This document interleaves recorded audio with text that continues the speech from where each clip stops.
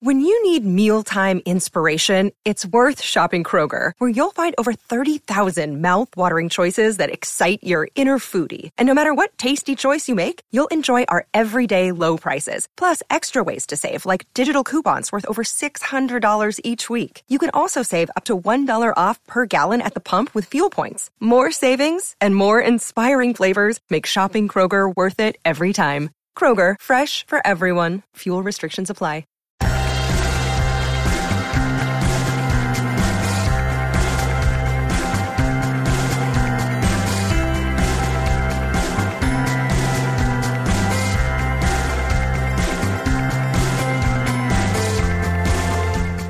Hello, and welcome back to another episode of Beyond the To-Do List. I'm your host, Eric Fisher, and this is the show where we talk to the people behind the productivity. This week, I'm thrilled to bring a conversation that I got to have with one of my favorite authors, Rob Bell. It was really cool to have a conversation with Rob about his new book called How to Be Here. And as you guessed it, it is about being present in the here and now, having awareness, and how to go about gaining that proper perspective on what it is you do during your day and during your days. Some of the things that we got to talk about include routines and rhythms, as well as rituals, and even taking a Sabbath. We also got to talking about career and calling and how all of those things fit together into having that proper perspective as you approach your day, your days, your weeks, your months. You get it. Anyway, it was a really cool conversation. I know that I really enjoyed reading the book as well as listening back to this conversation. Yes, I've even done that once before you're even hearing it. And I gotta say, it's one of my favorites. So there you go, unashamedly. Before you get to hear that conversation, I want to remind you that this episode is brought to you by FreshBooks. And in fact, as I was listening to this conversation, I found a lot of different ways that FreshBooks can connect to helping you have that full awareness and attention on where you are. Because with FreshBooks, you can track your time you worked on a project and have a pre-designed invoice with your own branding and color scheme ready to go. You can send it off with ease to your client. You can monitor your clients. Having seen your invoices, they can even pay you online, which reduces the friction there and gets you paid faster. You can send a late payment reminder, which hopefully you don't need, but it's nice to know it's there. You can even use it to get a deposit up front, which is a great way to kick off a project. But FreshBooks isn't just about getting paid. It's also about stress-free organizing and streamlining your expenses, so you don't have to have a box of receipts lying around. In this conversation with Rob, we even touch on how clutter can become an obstacle to getting your work done. And again, that's what FreshBooks is about, is this streamlined way to track having done the work, getting paid for the work, and then streamlining, organizing what you're spending your money on after you've gotten paid for the work. And I'm not a numbers person, so having a way to track expenses with a mobile app, especially when it comes time for taxes, is a bonus. FreshBooks is offering listeners of Beyond the To-Do List access for 30 days of unrestricted use to kick the tires, get paid a few times even, have peace of mind tracking and organizing your time, expenses, and getting paid, and you don't even need a credit card for the trial. To claim your free month, head on over to freshbooks.com/todo and enter to do in the How Did You Hear About Us section. Again, to claim your free month, go over to freshbooks.com/todo. That's TODO. Enter TODO, to do, in the How Did You Hear About Us section. Thanks again to FreshBooks for sponsoring this episode of Beyond the To-Do List. And now enjoy this conversation with Rob Bell. This week, it's my privilege to welcome Rob Bell to the show. Welcome. It's great to be with you. Okay, it's working now. We've been having Skype issues, and now they're gone. So, inside joke for Rob and myself. But and I won't even edit this. But anyway, Rob, I've been following you for years and years, and randomly, I think I saw that you were giving away your novel on Instagram. And it said, sign up for the newsletter. And I'm like, oh, that's a good idea. So I did. And then I got this email, and it was the story, you telling a truncated version of the story of your head injury from the summer of 2000. And as I'm reading it, it's sitting there in the coffee shop, I'm fascinated. And then you expand upon it in the new book. And I just thought, wow, it was almost like having a superpower. Oh, I have been doing interviews. What are we at? End of June since February, and nobody has used the word superpower. It's like the head injury was you're being bit by the radioactive spider in a way. Oh my, you're piling it on. I love it. It oddly did feel, I mean, obviously people who take hallucinogenics and lots of different drug trips, people talk about having access to that which they previously didn't have access to. You know, people talk about peak experiences. People talk about, but it did have that sense like I was tasting something that I had never tasted before. That is true. Yeah. Superpower though. That's awesome. Well, and it was, I mean, for me, as you're describing this, you know, sense of, I mean, what was it? It was water skiing, right? Yeah. And it was just, I mean, you hit your head with water too hard, which is a really weird doing thing flips. to say. Yeah. Flips on a wakeboard, and I just kept over-rotating, flip after flip after flip, landing on the back of my head. Then I'd get up, and I'd flip again and hit my back of my head. And eventually, I didn't know what day of the week it was, and they got me in the boat, and I was just out of it. And as much as that sounds almost like the opening of a Hallmark movie, where then you have to connect with your wife and your kids and all that. Learn to cut an apple again. Yes. You describe it as like, yeah, I mean, you do almost describe it as, and I go superpower, but you go like, it's slightly hallucinogenic, but it's not like you're seeing things that weren't already there. It's just that you almost had this absence of past and future, and you were only in the moment. Right. The great teacher Ram Dass talks about the goal of life is to be fully present in a place where you are connected with the depth of reality without needing any artificial superpowers or stimulants to get you there. You know what I mean? Mm-hmm. That actually practice or spiritual practice, the goal is you would become so present, you would see the depth and beauty and meaning and transcendence of your relationships, your presence on the planet, your work that you have to do, that you would just see it all in its fullness. And that's what happened, is my brain, whatever happened with the concussion, my brain didn't have energy to think about the future. It didn't have any energy to think about the past. And the past is where regret comes from. And worry and anxiety often come from the future, what might happen. All I could do was be in the moment. And the moment was absolutely awesome. You even described something where I've done this, so I was like, oh, I kind of get that, where you're sitting still and you're watching the sunlight come in like through a window or something, and you see the air particles, or the dust particles, I should say, and you're just like, they're floating, you know? Yes.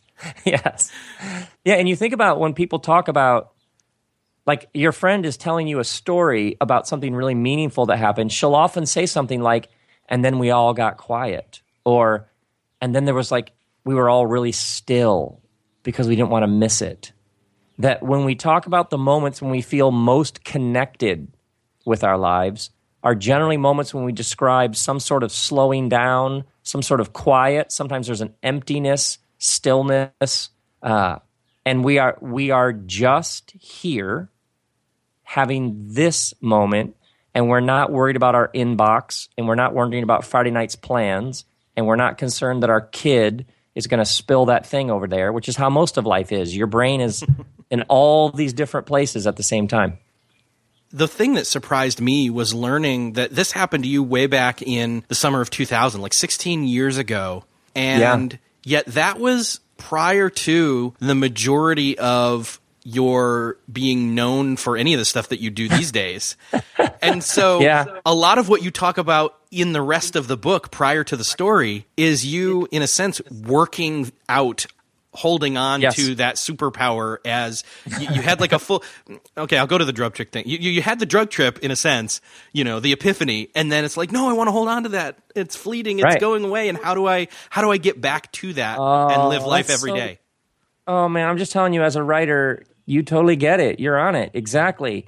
I experienced something, then life went back to normal, which is distracted, stressed, going 100 miles an hour, and it wasn't enough. I was like, I want to live like that, even in the course of everyday life. And I didn't come from a tradition that gave me those tools. I knew work hard, success, achievement, try to get a bigger house, try to help more people. Are more people involved in coming to the thing that we're doing? Great, then we're succeeding. I didn't have any resources for how to be here and nowhere else. And something about the modern world has split us and distracted us more than ever. So the book is in some ways 15 years of what I've learned, or muscles you develop, or tools that you gain, so that you can not feel like your life is passing you by, or you're skimming the surface of your own existence. It's exactly what it was like. Yeah, it kept resonating with me because I kept seeing you were talking about things like rhythm and routines, and the Sabbath, all to get back to that perspective, that proper perspective on being where you are. Right, and traditionally, I mean, in lots of cultures throughout human history, you had a ritual, which a friend of mine describes as physical poetry, in essence. What a ritual does is it reminds you, this is who I am, this is what I'm doing here, this is what we're going to do next. A ritual grounds you, and it sort of brings you back to the moment.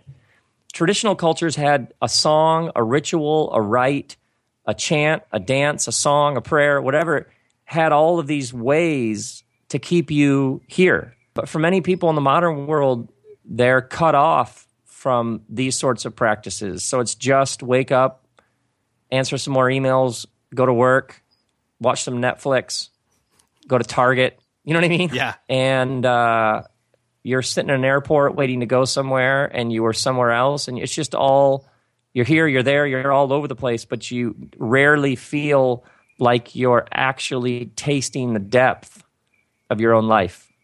So part of it was learning this and understanding these factors that are in play.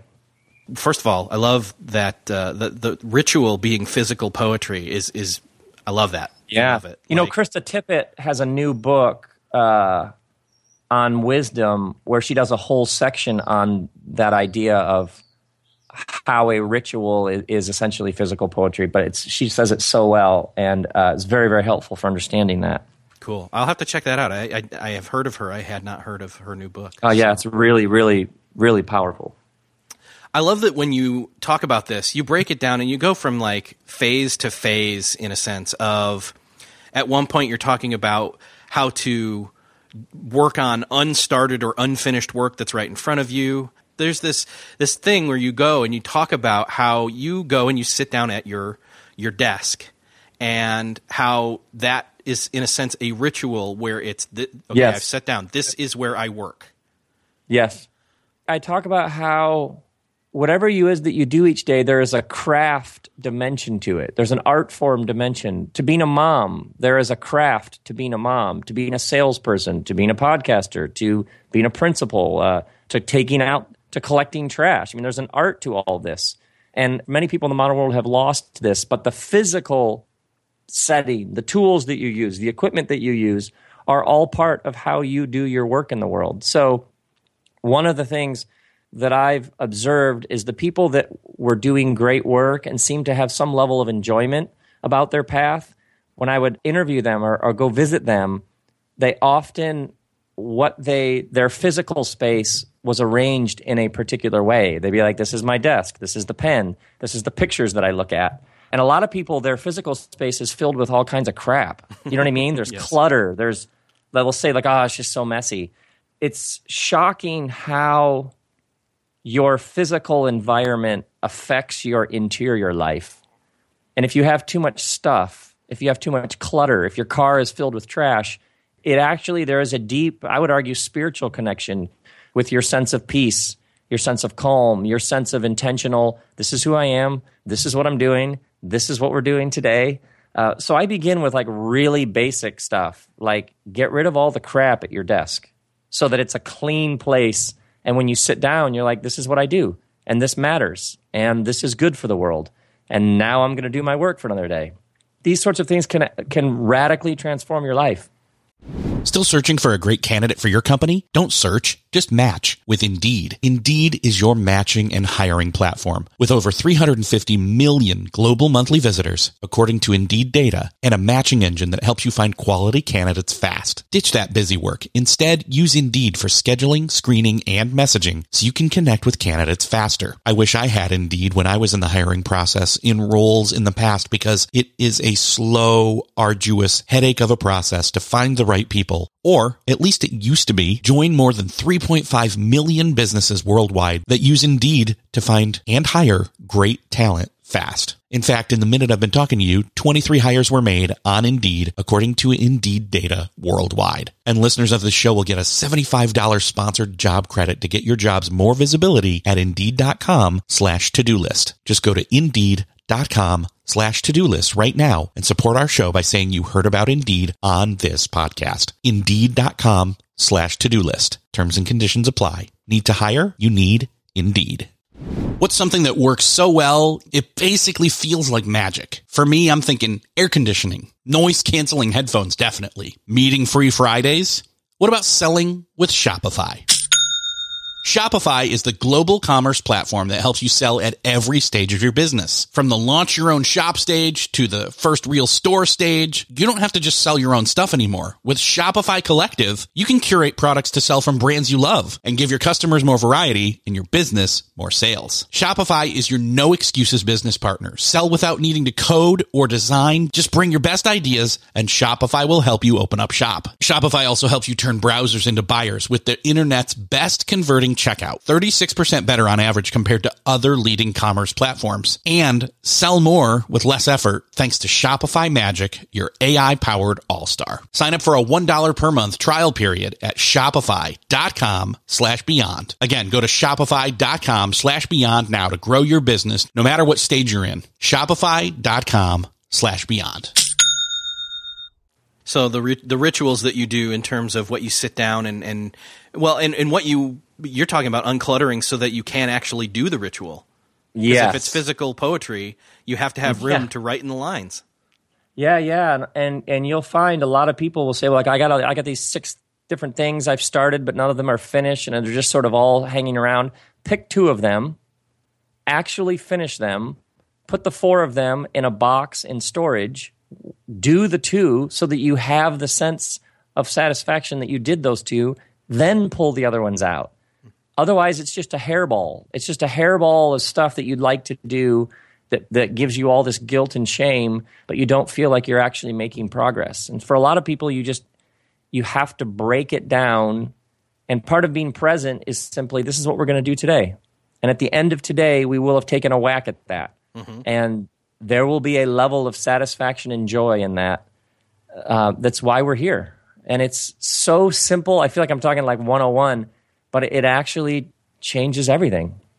Since so much of our work these days is done in a digital space, you really drive home, especially early on, this blinking line, the cursor blinking at you, staring you down. I love that. And I think that's one of the key, because I've been there. We've all been there. I haven't started. I don't know how to start. I don't know what to do. And one of the things you drive home also is this thought that we don't do it because we have this fear of non-originality, that somebody's already done it. One of the things I talk about in the book is getting out of your head. And I've met more people who had something they wanted to do. It's like at their heartbeat level, I'd always wanted to try this. But there's all kinds of people who already do that. Yes, but you haven't done it. And they may be saying that, and you may be saying something similar, but that thing hasn't come through you, through your unique challenges, desires, longing, heartache, pain, that this idea that you can only do things that are brand new and original the world has never seen. The world has never seen you. And you will, at the deepest level, fundamentally be a unique expression of whatever it is. So people are like, well, there's lots of school teachers out there. Yeah, but you haven't done that. And when you do it, you will bring your own uniqueness to it. So a lot of the reasons why people are stuck in their lives, it's important to get out of your own head. Who you aren't isn't interesting. Your friend who seems to have more energy and be smarter and have more money, not interesting when it comes to you and your path. That a lot of these head games get in the way of people finding their path. One of the things you talk about is dropping this word just and having something that gets you out of bed in the morning. I love that because I don't really struggle with getting out of the bed in the morning, really. I like doing that. But at the same time, like, I've catch myself saying the word, I just got to do this or I just got to do that. And that's just so, like, self-defeating in a, like, right. Like a self-fulfilling prophecy type way. Yeah, it's like you stack the odds against yourself from the beginning. In the book, I talk about I was so interested the past couple of years, the number of, I'd be doing an event and somebody would raise their hand and they'd say, I got this question. Now, I'm just a mom or I'm just an accountant, but I was wondering, and what so struck me was the idea that you're just this or just that, when the depth and meaning of life comes when you connect with the depths of the depth is when you aren't just a mom, but you are taking part in something much larger than yourself, that we want to be a part of something larger than ourselves. And when we say, I'm just this or I'm just that, from the beginning, we're cutting ourselves off from the deep connectivity of all of creation. And that a lot of times people have already defeated themselves by the language that they're using. The people I meet who say, well, I'm a terrible parent, but I have this question. How are you ever going to find joy in being a parent if your first sentence about being a parent is, I'm a terrible parent? No one has ever raised your kid before. No one has ever tried to raise this kid. So you're learning how to be a parent to this kid. This is a much better message to be telling yourself than you're a terrible parent. So much of being present is about identifying the destructive voices that are playing in your head and replacing them with more true and beautiful messages. And it definitely goes back to the whole finding the craft of the thing that it is what, finding the craft in whatever you do, whether that's something that you've chosen to do or whether that's an obligation, whether that's, you're sitting in your cubicle and that's the job that you can get right now if times are tough, but you find the craft in that.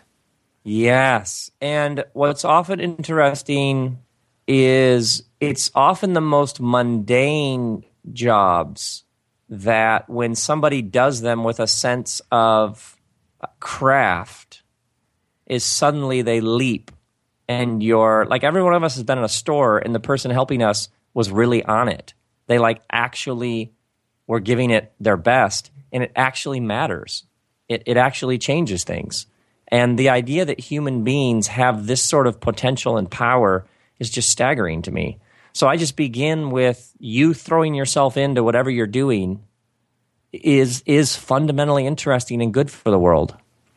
That reminds me of a story that just came to me. It's John Acuff tells this story. He was calling up Apple support. Something was broken in his iTunes, and he's talking to this woman who's, up in her late 40s, early 50s or something. And he says, so why are you doing this job? I mean, is this your, I don't know how the conversation got to that point, but basically she expresses, I love talking to people every day, and I get to learn so much about how to figure stuff out and troubleshoot. Oh, so good. And it's a call center person. And it flips it on its head, and suddenly you're like, even a call center person, and see, even me saying even right there was kind of a just a call center person jab. Right. And it's these roles that people sort of pass over, like, well, I'm made for much bigger stuff. You go do that, and you throw yourself into it, and doors will open. That is how the world works. Well, and the other thing is that if you're thinking that you're made for bigger stuff, then in a sense, because you're aiming only for that and you miss the craft of learning all the different crafts along the way, then when you get up to that place, you're kind of going to be a little bit hollow in some senses. Right. Well said. Very well said. Thank you. So, and I think the other thing is that, and I haven't even touched on this word. I've got it written down here. I'm trying to figure out how you pronounce it. Is it ikigai? Ikigai. And so the Japanese word ikigai is this finding this joy in everything you do, but that's a oversimplification of what that means. The Japanese have this word that sort of means that which gets you out of bed in the morning. Sometimes it's translated reason for being. That your ikigai is what gets you out of bed in the morning. It's your sense that you have a meaningful contribution to make. And what I find really interesting is your ikigai may shift over the course of your days. For some people, it's like you go to college, you get trained, you get to do something, and you do that for the rest of your life. But I don't know anybody who's done the exact same thing the whole time. And maybe if people loosened their attachment to doing this thing every day for the rest of my life and thought of it as a bit more fluid, like you're doing this now, and then that season may end, and you may do something else. Somebody near you may become very sick and you need to take care of them. The economy may shift and the thing that you're doing may be not needed anymore, so you go do something else. if the whole thing is thought of in much more fluid and adventurous terms, your life is an adventure that you get to go on. So what are you going to do for this season? And then what are you going to do in the next season? It's just a much, much better way to think about the whole thing. And the Japanese, of course, the assumption is that your ikigai will take a lot of work. It will be a never-ending process that you are working through. Because I meet more people who are like, I want to get this figured out so that I can relax and sort of cruise. But that's not actually how life works. And it's kind of this struggle between there's nothing else harder than doing that or easier than doing that. Yes. It's both exhausting and exhilarating all at the same time. And that whole idea of like, okay, I'm going to pick this thing and it's what I'm going to do for the rest of my life. Like the fallacy of I'm going to pick my college major. That's what this is my career for the rest of my life. Right. So podcasting, you're doing this now and I'm doing this now, but podcasting didn't exist when either of us were in college. I know. So that was not an option. Right. And overnight, it feels like this medium appeared that you can sit at your desk and talk to people all over the world for free. I mean, that is, if we'd have described this to us 10 years ago, 15 years ago, we would have been like, what? That is amazing. $100 microphone? You can do that? Incredible. Yeah. And I think that just moving forward, again, if we're going to be shifting from thing to thing to thing because circumstances change and we grow and we change, then again, that's just another reason to look back or look at every time you're in a circumstance right now, or even an opportunity is a better way to maybe spin it, is looking at it from that craft angle. And you even go into talking about craft versus success and how we really have this idea of, oh, this is the thing I want to be really, really good at, but going at it for the angle of being good at to be good at it versus being good at it to get paid to do it. And I don't think success and craft are like mutually exclusive, but it depends on your definition of success, right? I try to make success sort of this inflated, overgrown, bloated thing. That's just basically the problem with, I use like capital S in the book, is when you tell yourself, I will have joy when I get that money, when I have that level of success, when the company is that big, when I accomplish those things. And the problem is, what ends up happening is the joy is always just up ahead in the road. When I get this. And oftentimes what happens is there's this existential thud when you get the thing that you have been working for the whole time and it doesn't deliver what it was supposed to. And what I kept observing over the years is the people that I most admired, when I would ask them about their work, what they would talk about is this sense of craft, this humbling sense that they were just taking another shot at it, another day to do this work, and that the joy was actually in the gift of getting to do the work. It was in the opportunity to even do this. That success has this, what more can I get? And craft has this, can you believe I get to do this?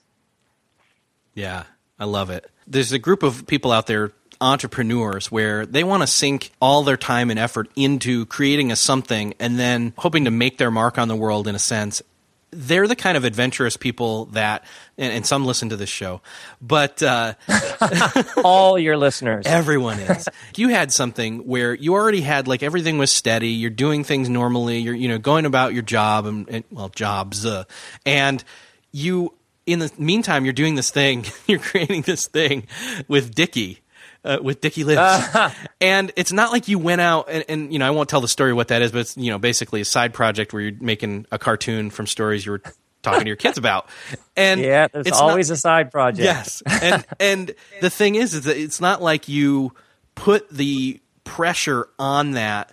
Like you didn't mortgage your home in order to make Dickie Lives work, I didn't, although I have lost insane amounts of money trying things that no one's ever heard about. So where's the balance there with that then? Where's the balance of finding the joy that your Akagi gives you with the idea of doing that thing for a living? Oh, yeah. That's sometimes people have this love of something and their first thought is, if I could just do that for my job, that would be the ultimate. But the problem is that thing that you love, if you did it for your job, that thing may not be able to bear paycheck kind of weight. You may actually hate that thing if you had to do it. If you had to play golf and win, it might suddenly not be as fun. It might actually be a job. So I always, when talking about a key guy, calling, vocation, path, job, career, etc., I think it's always important to remember sometimes you just need a job, just a crap job, but that it makes money to put food on the table so you can do the other thing, and the other thing then can be free. It doesn't have any weight. For example, a lot of people would love to be paid to create things, but if you're paid to create things and you have to deliver something, but the muse hasn't visited you, you know what I mean? Yes. Like you don't actually have an idea and you have to come up with something, that is unbelievably excruciating. I know more people who got a book contract and didn't have anything to say and had to give the money back because they were like, oh, this is different than I thought it would be. If you get paid for that, you actually have to produce something. It's no longer fun. So it's really important to remember sometimes the reason why you love it is because there's nothing at stake. You know what I mean? There's just nothing on the line. You're just making it. So there's lots of things I've made where there was nothing at stake. And lots of things that no one ever knows about because I made it and then I was like, I don't know what that is. And it's just sitting. I have stuff sitting I have whole books sitting in my computer. I have so many things I've made that were like, I don't know what that is. That novel that I released last fall sat in my computer for 5 years. It just sat there. So I was like, I don't know what to do with this. And then eventually I was like, why not? I should just give it away for free. What I'm getting so at as far here as is balance, I have no idea. I have no idea where the balance is other than there may not be a balance, to be honest. Yeah, I don't know if balance is the question. The question is, you have some basic bills that need to be paid. So let's start there, because if those aren't taken care of, the amount of stress that you'll be living with, you know what I mean? It's not worth it. It turns that cursor, that blinking line, into an even more stressful situation. Right. Panic. So sometimes I actually think calling is overrated and curiosity is underrated. So what are you curious about? What's the thing that you think, I'd like to try that? I'd like to see what that is. And what space do you have in your life to pursue that curiosity? And sometimes you have more than others. I have 3 kids that are still at home. So I have some work I can do, but then I have a response. I'm here. I'm home. Yeah. I'm not out much. If I travel somewhere, I fly there, do my thing, and fly home because tonight's dinner, we're watching basketball, we're going swimming, we're walking the dog, we're doing homework. You know what I mean? Like I got some stuff I got to do. So part of it is and then how much space do you have in your life where you can pursue that? And it may turn into more, it may not, but you'll be alive. You'll be trying something. And that's sometimes just one little thing that you're working on is all it takes to feel more alive. That's awesome. Kind of in a winding down here, ironically so, let's talk a little bit about how integrating the Sabbath into your week can also help you gain back or gain for the first time some of that much-needed perspective. Yes. Sabbath is an ancient practice rooted in a belief that the universe lives according to rhythm. So you have day and night, inhale, exhale. Your body has sympathetic, parasympathetic. Cells are dying. New cells are being born, 300 million every hour. You have winter, spring, summer, fall. Everything is at some level a sine wave, S-I-N-E, like from math class. Up, down, up. There is a rhythm built in to creation. And if you go every day, all day, never off, phone always on, always working, always going, always answering emails, always answering texts, and never take a break, you are violating the fundamental rhythms of creation. And so for thousands of years, people have understood that a rhythm of work and rest and play, sleep, and then being awake, like these rhythms, if you violate them, you always pay. You wouldn't believe the number of people I've talked to who have great despair. Like, what's the point? I'm burned out. I just find myself sort of gliding through a day, not really into it, depressed. You wouldn't believe how many people I will just ask them, what day a week are you not working, where you just do things that feed your soul? You wouldn't believe how often people will say, I don't know what you're talking about. You know what I mean? Jeez. Every day is just like all the other days. And despair is the spiritual disease of believing that tomorrow will simply be a repeat of today. Despair is when you look into the future and all you see is an endless repeat of this. And so often what we need to be liberated from is despair. And that's what happens when all of a sudden you realize tomorrow could be different.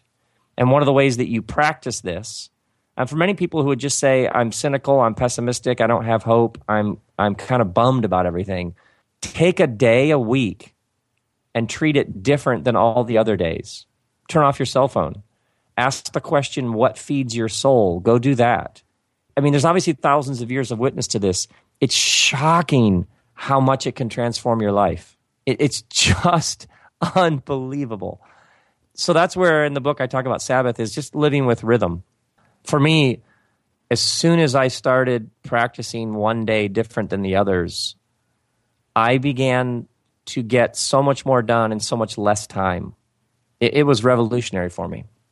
I love even how you take what you found in that one day off and you take it back into the week where you've got like a rhythm of the day where, for example, I know you say you've got in the morning you're creating, in the afternoon you're doing admin type work, and in the evening, done. No more work.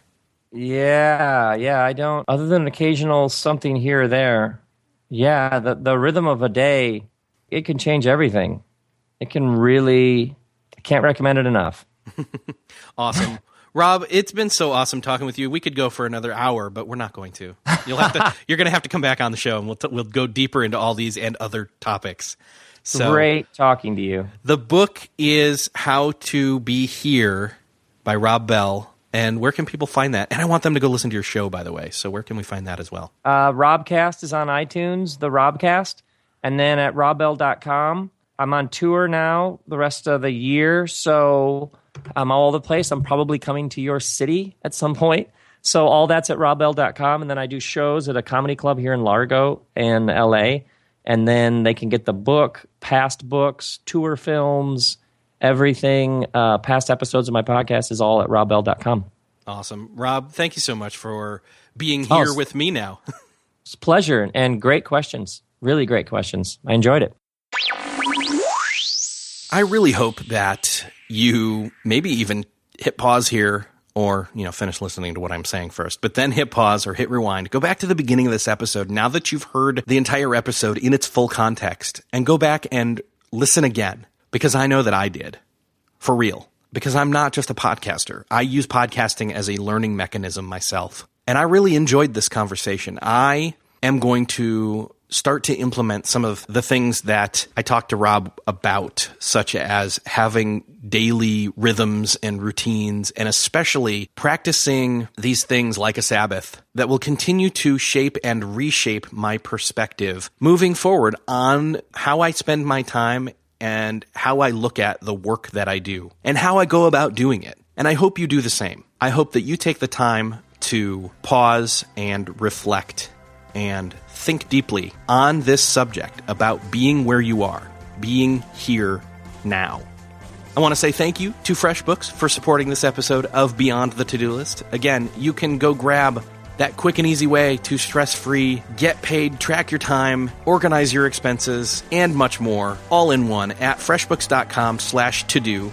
And enter to-do in the How Did You Hear About Us section. Thanks again to FreshBooks for sponsoring this episode of Beyond the To-Do List. Thanks again for listening. I hope you got something awesome out of this episode. Let me know. You can hit me up on twitter.com/Eric with a K, the letter J, FISHER, or go to the show notes for this episode, which you can find at beyondthetodolist.com/139. Thanks again. I will see you next episode.